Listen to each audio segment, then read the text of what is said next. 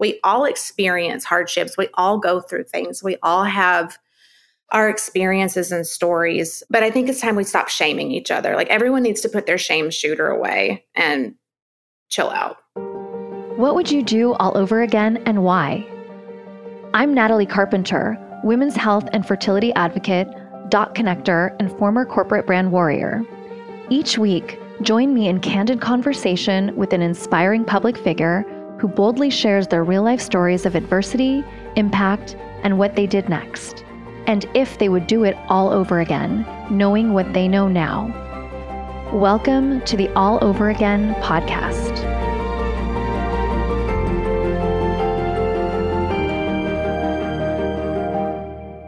Tara Conner is a TV personality, actress, life coach, recovery, and infertility awareness advocate. Fun fact, Tara was also Miss USA. Through Tara's work, she shares her experience, strength, and hope with audiences throughout the US and the world.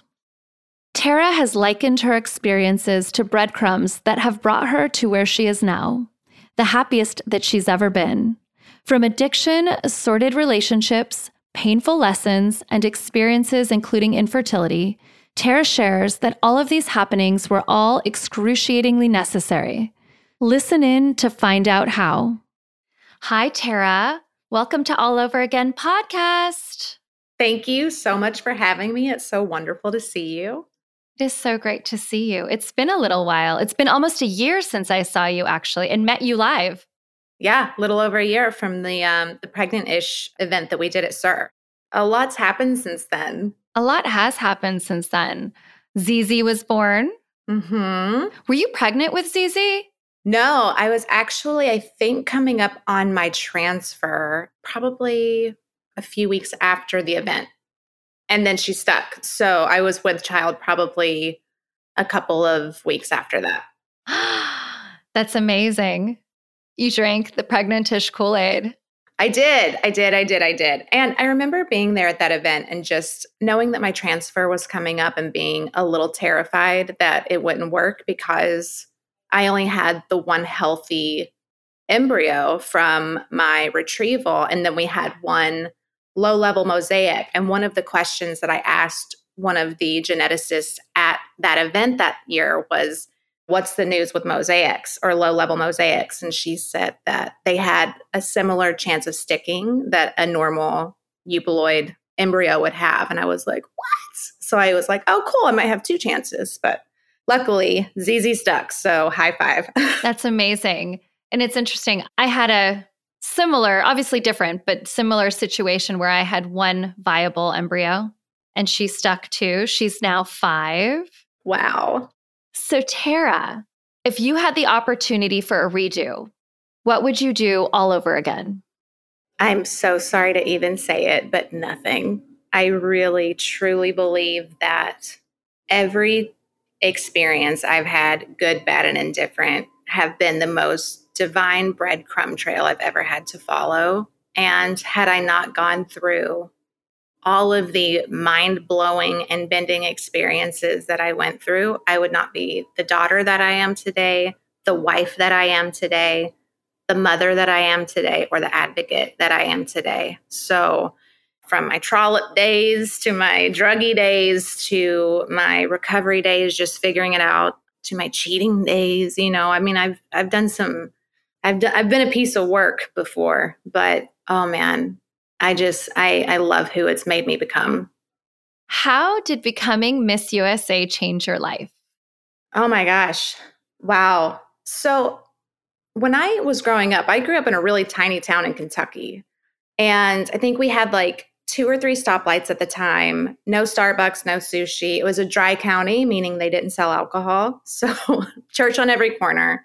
And when I won Miss USA, I had to move to New York City the next day. And I was in a complete culture shock. I was barely 20 years old. I was a baby. I really was a very uncultured baby living in Manhattan on the Upper West Side. And my life went from just a very hometown country girl, minimal opportunity, place to the sky is the limit, or maybe just the beginning. And I'm really grateful for the experience, but wow, it was the catalyst for every change in my life. How long did you live in New York City? At the time, the Miss Universe organization was owned by Donald Trump and NBC, and their headquarters was in like Midtown. So you lived there for the year, and you would live there with Miss Teen USA and Miss Universe. And then it's crazy when we used to say that they pick you up in a limo and drop you off in a taxi cab, because the second that your reign is over, it's like, good luck. And you just have to figure it out. Was that a reality TV show, by the way, living with Miss Universe and Miss Teen USA? Mm-hmm. We did one. It was called Pageant Place on MTV. So I don't know if there's any Pageant Place fans out there, but after my scandal, which I'm sure we'll get into, I moved to Los Angeles, and they went on with the pageant life, right? So the new Miss USA had taken over, and then they're all living in New York City. But the buzz around my scandal was the most press that the pageant had gotten in a very long time. So they really tried to make something out of it. And so they decided to do Pageant Place, where I went back to New York City to live with the girls and kind of be there as like a mentor or a manager. The premise was very strange because I was like a whopping 6 months sober at the time. And I was still kind of cowering from the public because I was so concerned with what everyone thought of me that I was just on my best behavior, really trying to like have this redemption story, which in hindsight is kind of really sad. Like when I look back at that experience, because the premise, they have me move to New York City with the girls as sort of a mentor or like a travel manager. I'm not really sure what they were trying to do of that, except make the best out of a crap sandwich. So they, of course, hated having me there because I got more attention than them at the time. And I also was on my best behavior, so I wasn't bringing that much drama. And reality TV thrives off of drama. And here I am, like 6 months sober, just trying to do my best.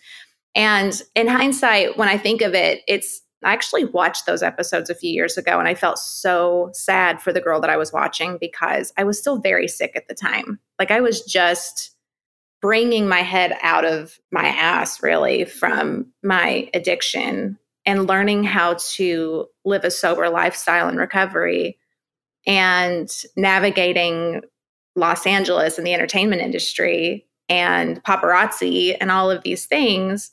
So yeah, they did make a show about it. It didn't get picked up for a second season, though. I don't think that we threw enough drinks. Got you. Wow. Now I want to like find it from whatever archives. Having all three of you live together would be very interesting, I would think, right? Because 3 different people from different places. It was challenging because the girl that turned me in for doing drugs was Miss Teen USA at the time. And we used to party together in New York, which is a lot of fun. So it was fun when she was there in the show because she was just great television. But she was also under 21. And then the Miss Universe that was moving forward and the new one coming in, her name was Rio Mori, and she was Japanese, and she didn't speak, like English wasn't her first language. So it was very hard navigating a reality TV show, talk about feelings when you have basically a 19-year-old, this amazing, wonderful woman from Japan who is just the sweetest, kindest baby in the land, who just knows how to be nothing but kind and genuine and sweet. And then, you know, the Miss USA at the time, her name is Rachel Smith. She actually is a correspondent, I think, now for Entertainment Tonight, maybe. But she's doing great. But she did not like having me there at the time. I was kind of, may I say, like the Antichrist of pageantry. Like she... At the time, people were like, this girl needs to go. Oh my I don't blame them for feeling that way. Wait, so did you just say that the former Miss Teen USA was the one that turned you in? Mm-hmm. Yeah, it's actually a very, very weird story. I think we were all drinking one night at this Mexican restaurant. She thought I was flirting with her boyfriend, which I wasn't. but I believe she was a little intoxicated, and she called the president of the Miss Universe organization and was like, Tara's doing cocaine.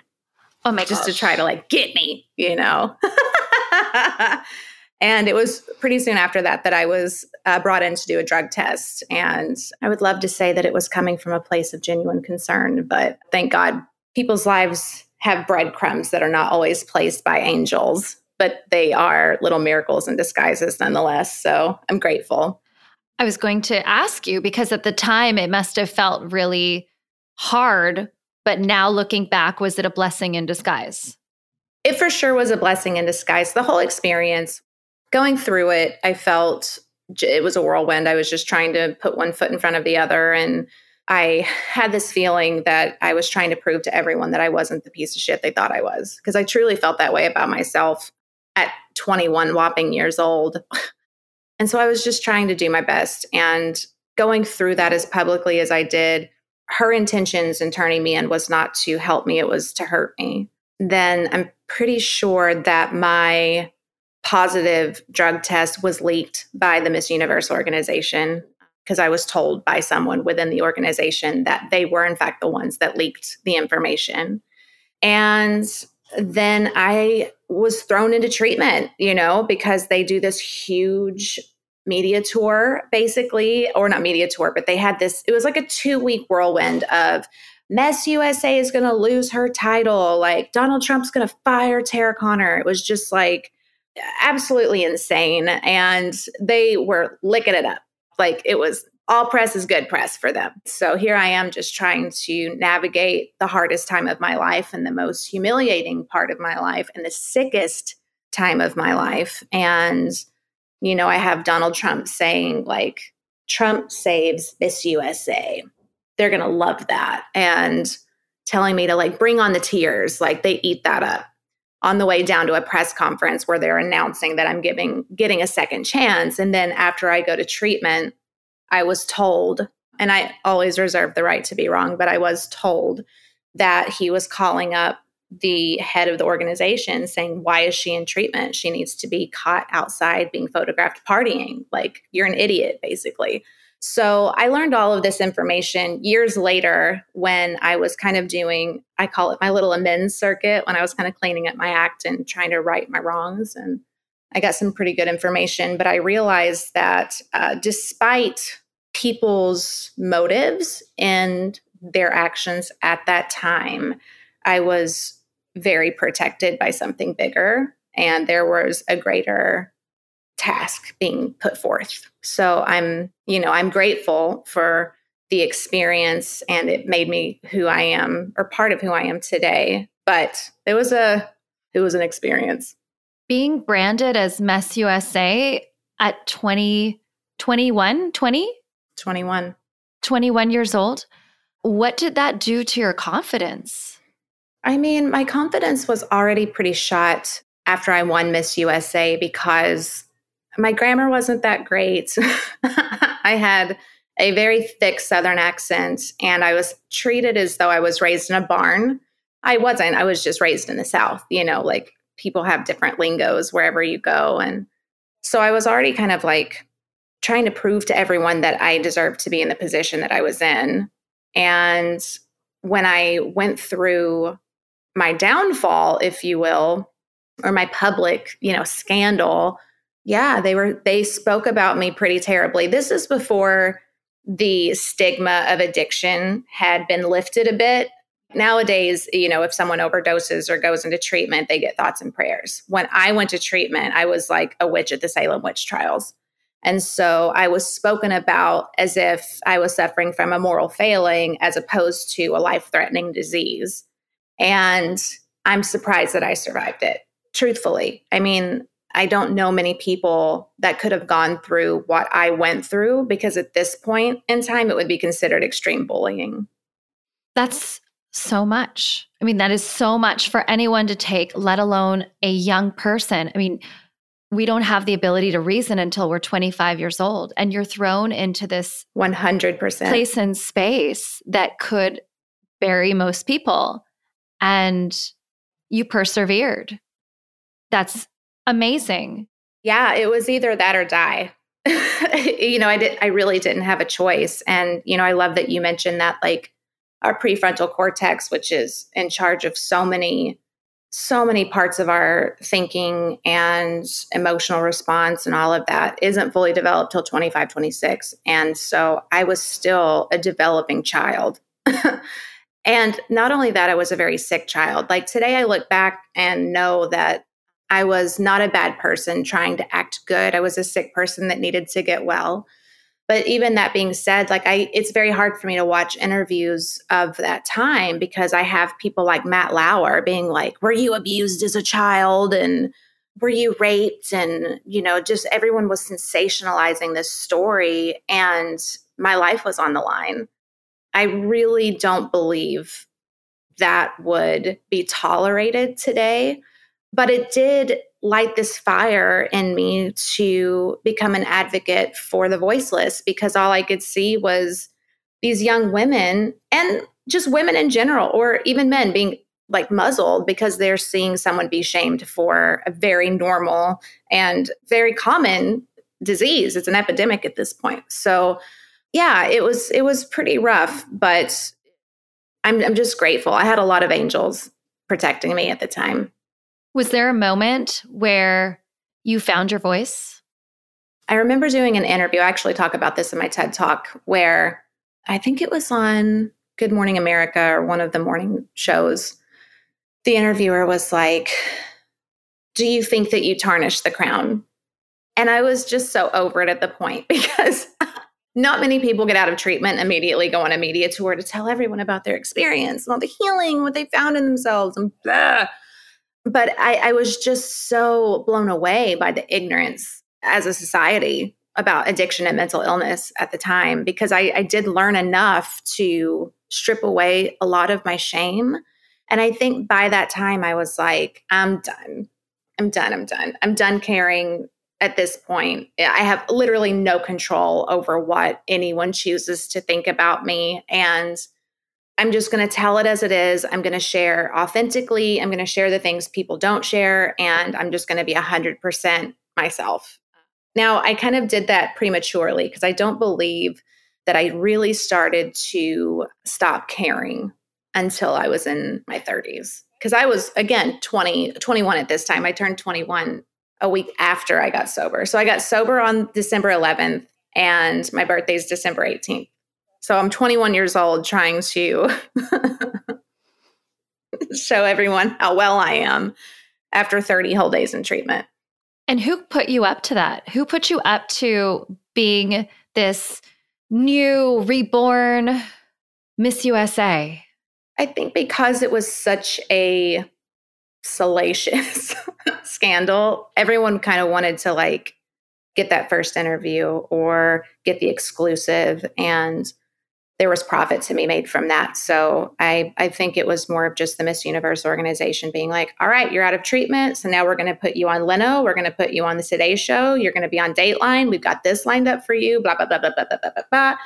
And again, I'm just coming out of this whirlwind and learning about the disease that I suffer from. I hadn't healed, but I had knowledge. So I believe I was able to be somewhat useful at the time for those who were struggling with addiction and mental illness. But I mean, I still look back at that time and just kind of shake my head, because just wow, the way that we treat people, and it's awful. Like how I wouldn't wish that on anybody. Right. Because how could you even have been ready? I mean, we think about all of the things that people go through, right? That's a trauma. That's a trauma of having to have had confront your disease. I mean, you had to confront it head on and publicly at that. And then you've got these people that are telling you, like, you have to stand up and, show how you are making amends. Yeah. I went from being Mess USA to being like the poster child for recovery. And I'm being asked to like share my recovery story at facilities and fundraisers when I had like 30, 60 days. All I knew was that I had a crazy story and that I'd been sober for a couple of months. And I did stay sober. I never relapsed. I went to the Care and Treatment Center. They had an amazing program. It was in Reading, Pennsylvania. I had a lot of knowledge, like I learned a lot about the disease, but it takes a while for the head and the heart to connect.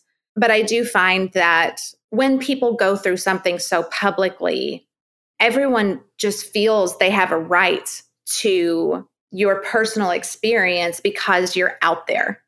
But you can't have a private struggle anymore. If I was a Miss USA that came down with a life-altering illness like cancer, people would be like, oh my God, she's so brave. But because I was coming down with alcoholism and addiction, oh my God, what a bad role model. It was infuriating. And the more I've stayed sober, the more I've experienced the stigma, the more I've experienced people being shamed, it continues to put me in my purpose, which I believe is to shed a light on the human condition, not just addiction, the human condition. We all experience hardships. We all go through things. We all have our experiences and stories. But I think it's time we stop shaming each other. Like everyone needs to put their shame shooter away and chill out. It must have been so infuriating to have to go through that because shame and feeling shame is so heavy. And so you're going through all of these experiences. I'm just still in awe that you made it out alive because you were so in it and there was so much pressure and yet you maintained sobriety. That blows my mind. Thank you. It was pretty wild. And I think what happened afterwards was equally as wild. Like I was so popular all of a sudden because, you know, I had this crazy story and everyone's beep, beep, beep, beep, beep. Like it was really great ammunition to give people something to talk about. But, you know, I stayed sober and I stopped doing crazy things and I became a well person. And then all of a sudden the paparazzi aren't following me anymore. I'm not giving them any crazy story to promote. It's truly mind-bending when you go from being talked about and then your worth becomes how much are they talking about me in the press? And then that gets taken away. And then I realized it probably around 5 years sober that, oh, wow, like I'm not doing recovery for anybody else but me because nobody else cares. Like no one really truly cares. Like it was a fun, entertaining story for a lot of people for a long time. But around between like 5 to 8 years of recovery is when I realized like, wow, I have a lot of work to do because there is a life out there to be lived. And I have to find a way to live in this world without having to matter, just to be a human, like a worker amongst workers and a friend amongst friends and just be a person. It was a roller coaster. I love my life now. Like being at the end of my 30s, I'm like, whew, thank God. But it was a journey. It was absolutely a journey that I don't believe many people get the chance to ride that roller coaster. Adversity shapes us all, right? So what is something that you wish more people knew about alcohol use disorder or alcoholism? Yeah, in general, I mean, I think a lot of people are starting to understand it more now because it's very rare that you meet someone that doesn't have an addict, alcoholic, or someone with a substance use disorder in their family. I mean, for years, they've been trying to do things to break the stigma, like don't call them an alcoholic, like say that you're in long-term recovery. And, you know, I am the face of all of those things. Like I am a recovered alcoholic addict. I am a recovered trollop. I am a recovered like cheater. Like I'm a recovered everything. Like I'm a recovered smoker. Like I wish people understood that our brain is no different than our liver or our heart or our lungs. It can get sick, right? If you start using drugs and alcohol as an adolescent, which most people start using and drinking and doing all of that when they're a kid. Yeah. So when they have this still developing brain that's in rapid development and you're shooting your dopamine levels up so high that they have a neutralizing effect where they have no choice but just shoot completely down, your baseline, it's all over the place. So, you know, I basically stunted my growth from starting drinking and using in high school to now I have to do everything that I can just to remain normal, like neutral. Like I have to take medication. My brain chemistry is not what it used to be or what it should be because I mess with my dopamine levels. So it's not something that just naturally corrects. there is a really disheartening stigma still against people that take antidepressants or anxiety medications or what have you. It's not that these people are weak. It's not a moral failing. It's just your brain gets sick sometimes. It's no different than having high cholesterol or diabetes. Like, you figure it out and you treat it, and it's okay. That's how it should be addressed. You figure it out, you treat it, and it's okay. Keep it moving. It's a lot easier to chase personal freedom and happiness from a balanced state. So I think that I wish people had more of an open mind to treating the brain as the organ that it is. And there's just so many debates. I could go on in so many different directions because it's infuriating, because we do have like big pharma that tries to control everything. And unfortunately, I have to take medication from big pharma to maintain my mental health. I mean, even during pregnancy, even during breastfeeding, like if I want to be a good mom, I have to maintain my mental health. I just wish that more people would come forward and just show that, hey, sometimes you need a little bit of help, and that's okay. There's no shame in that. And in fact, it's probably the most courageous thing that you can do. There's so many things that you just shared that I want to touch on, but you're talking about how people really should be able to do what they need to do to maintain their mental health, right? And it doesn't matter whether you are in your 20s or a mom or a dad, quite frankly, but you need that sometimes to support your well-being. And it's so important that you say that it doesn't mean you're weak. It doesn't mean that you did anything wrong. It just is the way that it is. And it doesn't help when people pile on the shame and the, oh, well, do you think it was because you did that?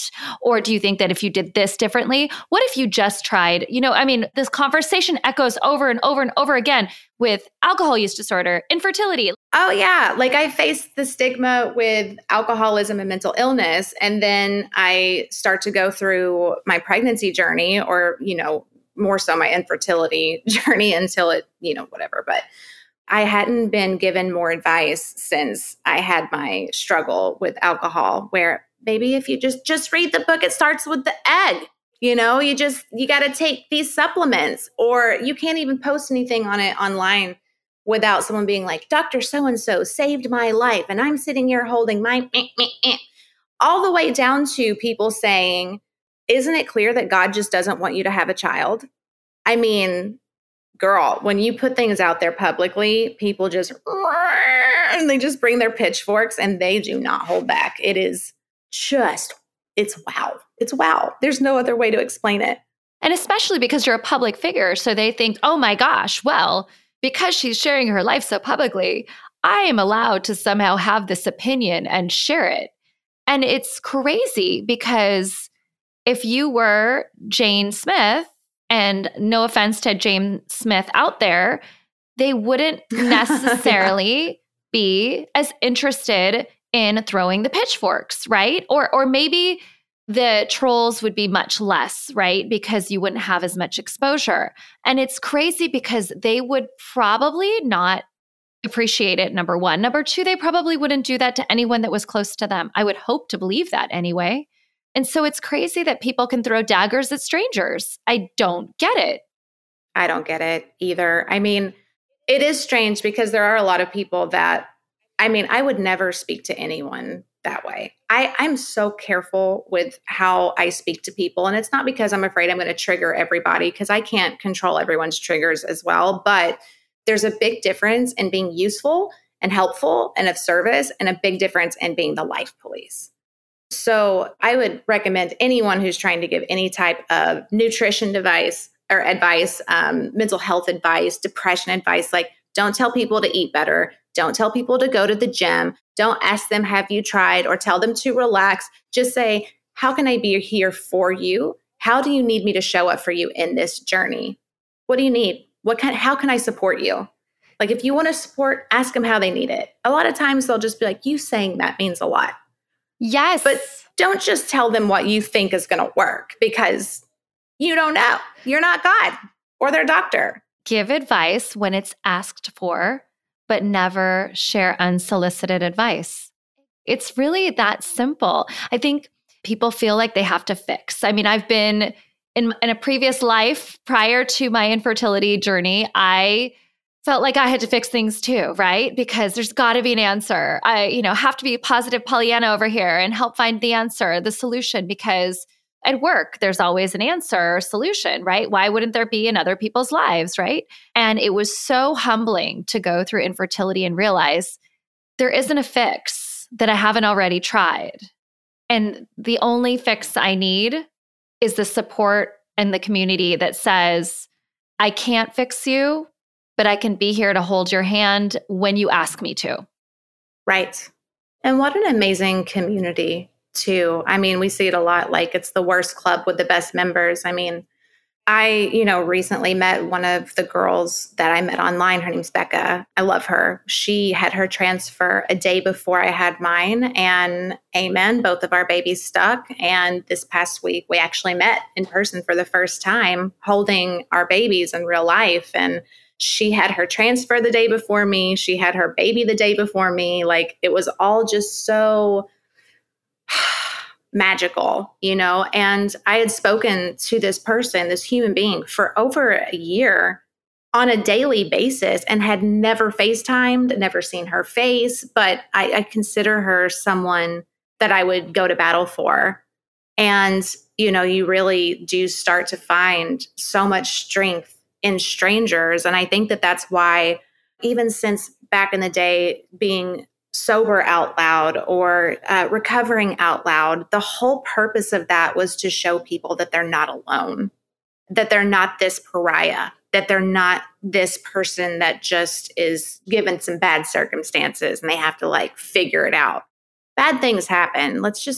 There's people out there that have gone through exactly what you're going through, and I have no right to judge anybody. So I think I share my most salacious things and my most heartwarming things and my saddest points so that people just know that they're not alone in this journey. And there are people out there that are just like them, and they're just perfect the way that they are. 1,000%. It's true. The community is incredible and uplifting. And I think there's a community for just about everything. Sometimes it's a little bit harder to find. Social, although it can really get a bad rap at times, can be a really great place to start when you're searching for a community. Doesn't mean everybody needs to be a part of the community that you want to be a part of, but you can find really great gems. And to your point, feel less alone. And I love that you're using your voice. And you used your voice. You used your voice when you were recovering out loud. I mean, you really recovered out loud. You recovered almost from day one. Out loud from day one, right? You recovered from day one out loud and said, you really had no choice, it sounds like. I didn't have a choice. But given that opportunity, I saw the value in just being unabashedly authentic. I've been sober for 16 and a half years. That's a long time.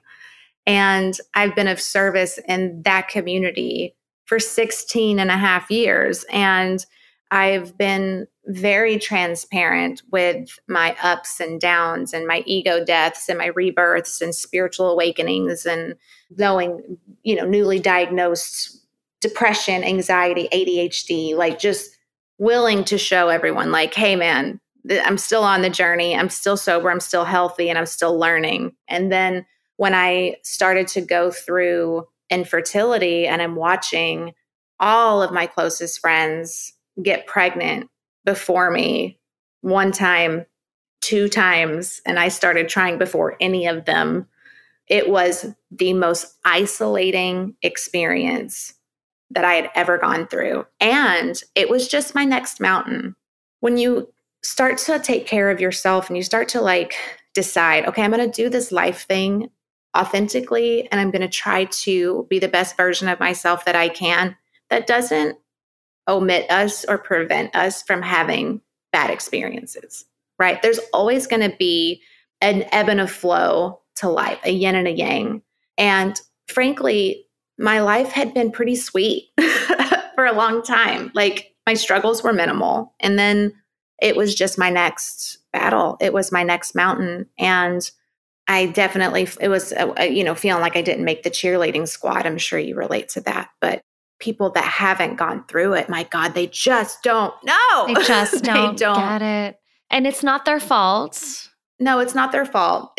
They don't get it. And even now, like after I've successfully had a child, I'm being treated as if I'm fertile. And they're like, so when are you having your next one? And I'm like, are you serious? Did you not just watch my experience for 4 years? Do you think that like I have magic eggs now all of a sudden, that my endometriosis just cured, that I don't have anti-nuclear antibodies that are going to attack whatever my body decides to create? Like I am a mad scientist. Like unless I'm going through a mad scientist experience, I highly doubt that my body fixed itself and just knows what it's doing now. And we can all hope, right? Like we can all hope, and we would love to believe that, right? Amen. Yes. And if it happens, thank you, God. But I get this so hard because I understand that moment where you're coming down the other side of the mountain, and it's usually like a few months after, and like, oh, you must be magically cured. They don't say that part. When are you going to have your next? And then that echoes and echoes and echoes. And then it's like, well, it's just like I just got done experiencing all of this. Let me be in bliss for at least a little while, forever maybe. It's such a beautiful experience to just be a new mom. Why not let me just enjoy it? Yeah. And I wish I could say, for those who are still in it, I really wish that I could say having a child earthside changes the trauma that you went through. But every time still, if I hear a pregnancy announcement, it feels like a knife in my heart. I don't know why. It's post-traumatic stress. I do know why. It's post-traumatic stress disorder. It's just it's coming at me from a different angle now. And I'm already grieving the loss of a child I may not ever have again. I don't get the luxury of being someone who can just plan, all right, I want to have a girl, or maybe like 2 years later have another child. And then that way that they're this many years apart and blah, blah, blah, blah. I'm never going to have that. And so I don't know if you experienced this, but I also feel out of place a little bit with the infertility community because I did have a child. And so now I don't know where I fit. I went through this, and there will come a point where you're comfortable in it. Right now, you are a new mom. You're going through so much. I mean, your hormones are not even at their normal state. Right. You've got a lot going on. You're probably very sleep deprived. You have a lot going on in your mind. So I can relate to your feelings of, first of all, I just want to enjoy my baby. I still want to just enjoy my baby. I still get asked the question about when I'm going to have another kid, or, oh my gosh, aren't you going to give your child another sibling? Give them a sibling at all. And you're being so selfish that you're not giving your daughter a sibling. And I think, you have no idea how hard it was to get to the first one. And truth be told, Tara, I may not. I very likely will not have another child. I'm pretty resolved. I still have my moments that I waffle. The other day, I walked up to my husband and I said, hey, what do you think about trying to figure out a second? And he just looked at me like I was insane, because we have tried. Don't think that we haven't, through medical intervention and all the things. But going back to how you fit in the community, this is for anybody who's listening who feels out of sorts after being in it and feeling like you're in the trenches. People like Tara and me exist. We went through the roller coaster of infertility, had a baby, and we don't know whether we are necessarily resolved or not. And all of a sudden, we got our wish, but we feel bad about the people we left behind. And at the same time, it's like, what happens next? These are not things that we should be thinking about, but I do want to share that there are other people like us. There is such a thing as motherhood after infertility. And I think that's part of it. Maybe that's something that I'll talk more about, motherhood after infertility, because we have to use our voice. And I think by using our voice, we can remind others that we're not alone. We weren't alone before, and we're not alone now. So Tara, you are not alone, I promise. Thank you for that. I mean, I don't know if you've noticed, but even on social media lately, like I'll post like, she's this many months, like little milestones and here and there. But I just, right now, I'm just in this bubble of like, I just want to be a mom and I just want to enjoy this while I can. And I also don't even know what to say. Like right now, I'm just too tired. Yes. Like, that's why it took me forever just to be like, yes, this day I'll do it. Yeah. But that is something that has come up. And I know that a lot of people have experienced the same thing. And I know, hearing that you've gone through it, that's why we do this. Like, because we're not alone. We're not people who just have gone through this one experience by ourselves and no one knows what we're talking about. If you ever say that, you're wrong. Like anyone who thinks that no one's gone through this, you're wrong. But yeah, there's a community after that community. And then who knows what's going to be next? Like at this point in my life, like there's no guarantees. There's no really clear trajectory, because the second you think you know what's going to happen, boom, something else happens. I mean, thank God I didn't need to have a good attitude to get pregnant. You know what I mean? Like when I had my transfer, I was like, this is not going to work. I mean, you get jaded after a while. You're like, oh, that's cute. Everyone's like, baby dust. You're like, mm-hmm. And then you could have floored me when I got a positive pregnancy test. And then I did not get excited about my pregnancy. That's something that you don't hear about a lot too, because, if you are in the infertility community and you do get pregnant, it's very hard to say out loud, I'm terrified that this child is going to die. I'm terrified that I'm going to lose this, or complain about a symptom, because people are like, you should just be grateful you're pregnant. It's like, pregnancy can suck. It's a dumb. Like you can't win. You really can't win. But who knows? I'm grateful to be in the space that I am today. And what I've learned through this process is that I'm far more capable and strong than I ever gave myself credit for, ever. I would love to say that my scandal was the hardest thing that I ever went through, but it wasn't. It was my infertility. Quick question for you about infertility. Yeah. When you found out that you were suffering from infertility, which is also a disease, I don't think people realize that. What went through your mind? Like, what a bag of shit you were handed. You're like, I already went through my adversity. What the hell? Right?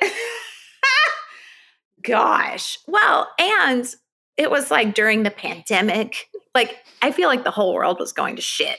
But I knew something was wrong. Like I knew that if you didn't have a baby within the first year, then you could possibly have infertility.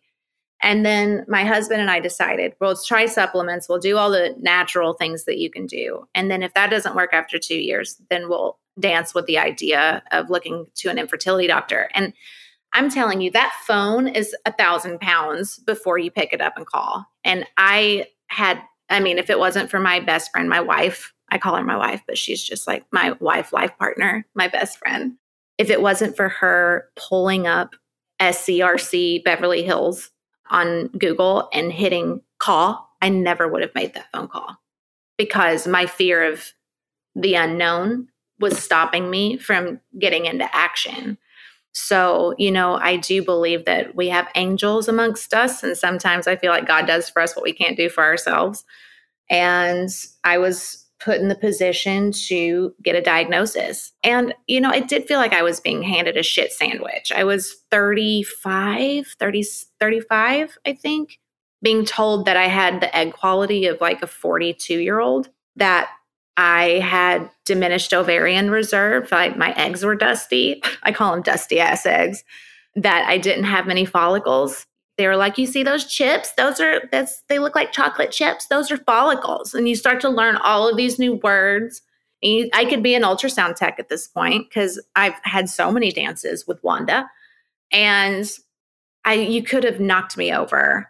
And then going through it, finding out, oh, wow, you also have endometriosis. Like I did the receptivity test and ERA, and my doctor, Dr. Lena Akopians from Southern California Reproductive Health, she suggested, since I only had one healthy embryo, that I would do all of the testing for like timing and the best time to implant and or do the transfer and whatnot, just to make sure there's no underlying infections. I had to do a hysteroscopy because apparently I cannot handle any type of anything going into my uterus without passing out from pain. It's another thing. I've gone through more painful procedures. No woman should have to go through any of this awake, period. I have passed out from pain on tables more often than I can count from simple procedures that shouldn't hurt that bad.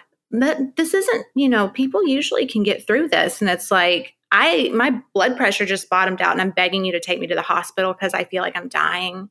Girl, I'm literally going through all of it in my head. I know this is a very long answer to a very short question, but I feel like this roller coaster is just now starting to slow down a little bit and I'm exhausted. It's insane. I felt like, damn, why me? Why do I have to go through this?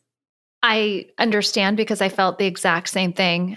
But then I went back in my head thinking, wow, what did I do wrong? I don't know if you had those feelings of like, what is this payback for all of the things that I did? Anyway, speaking of pain, I do want to ask you about your near-death experience during childbirth. Now, you shared that that's something people don't really know.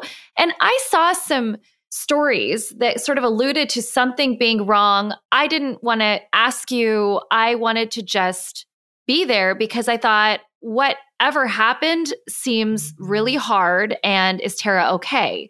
But you alluded to this near-death childbirth experience. What happened, and what would you tell moms that are pregnant and about to give birth? What should they know? So, a couple of things.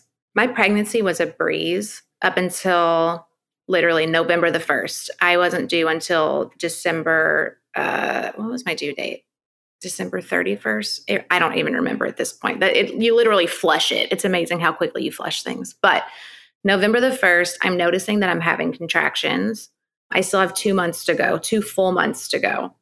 And I decided to start counting them, and I realized that they were like 3 minutes apart. And I was like, wow, I guess I should go to the hospital and I am seeing my stomach contract. Like, it's not Braxton Hicks. It's like, these are contractions. And so I go to the hospital, and before I know it, I'm being admitted to the high risk unit, and they're wanting to give me steroids so that the baby's lungs can develop quickly enough for premature birth. And I'm like, what is going on? And so they were able to arrest my labor. I was on a magnesium drip for days. It's the worst feeling in the world. I know that people have gone through that. It is just awful. It's an awful feeling. I still continued to contract, but I wasn't dilating. So after a week and a half and after being hospitalized with contractions, they sent me home. I had contractions for 2 months, 2 months straight. Oh my gosh. That's awful. I'm sorry. I didn't mean to just outburst with that, but that sounds so painful. I know. But how would you know when you're supposed to give birth, right? I know. It was as mind-blowing as it is for you. The frustration was very real for me because I'm being told you're going to go into labor early. We're pretty sure you're going to go into labor early. We're going to try to stop your labor because, oh God, right? And I'm watching my contractions on the monitor the day that they're discharging me to go home, and they're still 5 minutes apart. And I'm like, so when do I come back? And they're like, when they get to like 3 minutes apart. I'm like, the next day I had to go back because they were 3 minutes apart. And so every time that I went for an NST test or like the non-stress test or whatever, a nurse would be like, wow, you're having significant contractions. I'm like, you think? And they just kept happening. And I didn't know anyone. Like, I had one person that hit me up on Instagram say, I went through the exact same thing. And you would think that that I was just going to go into labor and my water was going to break and that would be it. No, we had to induce. And then they planned an induction because I can tell you after 2 months of that, you're done. You're like, you know what? let's get this thing over with. Like, stop trying to slow this down. Let's put some Pitocin in there and crank it up a little. Like I was ready to get her out. Not because I hated being pregnant. I loved it. I just was concerned about the safety of my daughter. And I go in for the induction. They give me something to soften my uterus or my cervix. Nothing really happens. Then they kick it up with Pitocin. Nothing happens. I labored for 24 hours. My cervix was not dilating. And I just knew in my heart that I was going to end up having to have a C-section. My doctor tried to break my water 3 different times and couldn't do it successfully. And I felt it after an epidural. And I'm telling them like, hey guys, I can feel the right side of my body. Like my left leg was just my right. I was like doing this, like, is this normal? And so after the second attempt and him going to try to put a Foley balloon, I was like, absolutely not. Cut her out. Like, I was like, let's just, come on. So I go into the operating room for a C-section. And I'm telling the doctors, I can still feel the right side of my body. Guys, I can still feel the right side of my body. And at this point, I had been given so many drugs just to, A, get the epidural to work. And then B, there's fentanyl in that. And, being a previous opioid addict, like I know when I've had a lot, so I had plenty of drugs in my system. And I'm getting sick from the amount of opioids in my system. So I'm like throwing up, which I think is pretty normal. It's like nerves and, whatever else, but I still could feel the pinch. And I, at one point was just begging the doctor, like, just put me under, like, please just put me under general anesthesia, just knock me out.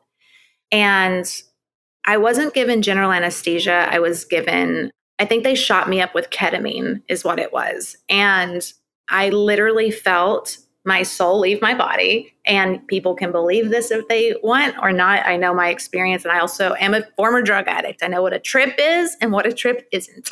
So I feel I feel my soul leave my body enough to where my consciousness said, wow, this is how I die. Like I just died. And I remember the best way I can describe it is the Thor bridge, like to go into Asgard, the colorful bridge.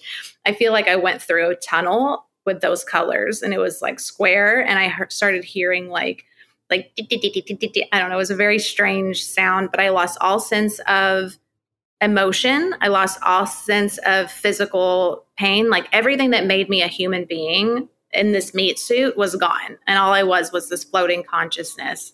And I remember thinking, wow, I just died. Like, this is how I died? Huh. And it was just very matter of fact. And I'm going through all of these different, like, colorful dimensions, I'm guessing, because I don't know what the word is, and I end up, I started hearing my husband's voice saying, she's here. You're okay. Everything's okay. I love you so much. You're so strong. You're so powerful. I'm right here beside you. And then my spirit was like, oh yeah, I'll never find another Eli. And then I thought, wow, I need to go grab my daughter. I swear I went to some other dimension, grabbed Zizi. And the closer I got to my physical body, I started to feel human emotion again. And then as I started going through that vortex of whatever it was, the closer I got to my body, the more pain I started feeling. And I came to going, ow, ow, ow, ow, ow, like screaming because I felt the physical pain because I came out of it or came back to it, I guess. But I'm different. There's something about that experience that has just made me different. And I know this sounds so weird, but even like for the next few days in my peripheral vision, I could see those lights that I saw like in that tunnel as if they were still there. And I was not on any drug that would make me hallucinate that. But I remember feeling like, wow, I just want to live my life like I'm not going to be here tomorrow because I have such a beautiful existence and so much fullness that I just want to experience it. I don't want to miss it. It's true. I may never, ever find another Eli. I love my husband. He's my best friend. Like, it's crazy to hear people say, I really like my husband, like he's a joy. And my daughter is out of this world. I mean, she's been here before. Like, I don't know. I just, she's evolved, but every day now, like, I just feel different. I love harder. I'm more present. I'm filled with gratitude on a daily basis. I have more patience than I thought I was ever going to be capable of for everyone. I am the emotional support animal in my home for everyone. I've got 3 dogs, a husband, and a baby, and they all need me. But God, I'm just so grateful to be able to fill those shoes. What an experience that was. I'll never forget it. I'll never forget that. Chills, chills, chills. That was so powerful. Thank you so much for sharing that. That was intense. I feel like I was there with you. And wow. And as you're talking about it, I'm thinking, it wasn't your time, right? It wasn't your time. And Zizi chose you just as much as you chose her. And she was like, you're still here. You're staying here with me. You're sticking it out, mama. Oh my gosh. Wow. That was really, really powerful. Yeah, it's crazy. It's pretty wild. Even my mom at one point, because she was in the room as well, she was terrified. She said, you just looked like you were gone. Like there was a very real moment where she thought she was going to lose both of her girls. Holy shit. Because Zizi had a hard time. Like she was not catching her breath. She, like when you think you're going to hear the wah, wah, and with her it was, and then silence. Wow. That's so scary. It was so scary. But there's a really fun video of me on my Instagram where I came to and I was really high. If you guys want to watch it. Oh my gosh. I might have to upload that. I'll upload that into stories with this episode. Maybe you can share that with me. You're welcome. Tara, thank you so much for sharing so much of your heart and soul with me, with our listeners today. It means the world. Thanks for having me. Thank you for listening to this episode of the All Over Again podcast. I hope that you learned something from today's episode. If you enjoyed this, please leave a 5-star review about All Over Again on Apple Podcasts. Please also let me know what spoke to you about the episode on our social media channels at All Over Again Podcast. I can't wait to hear from you.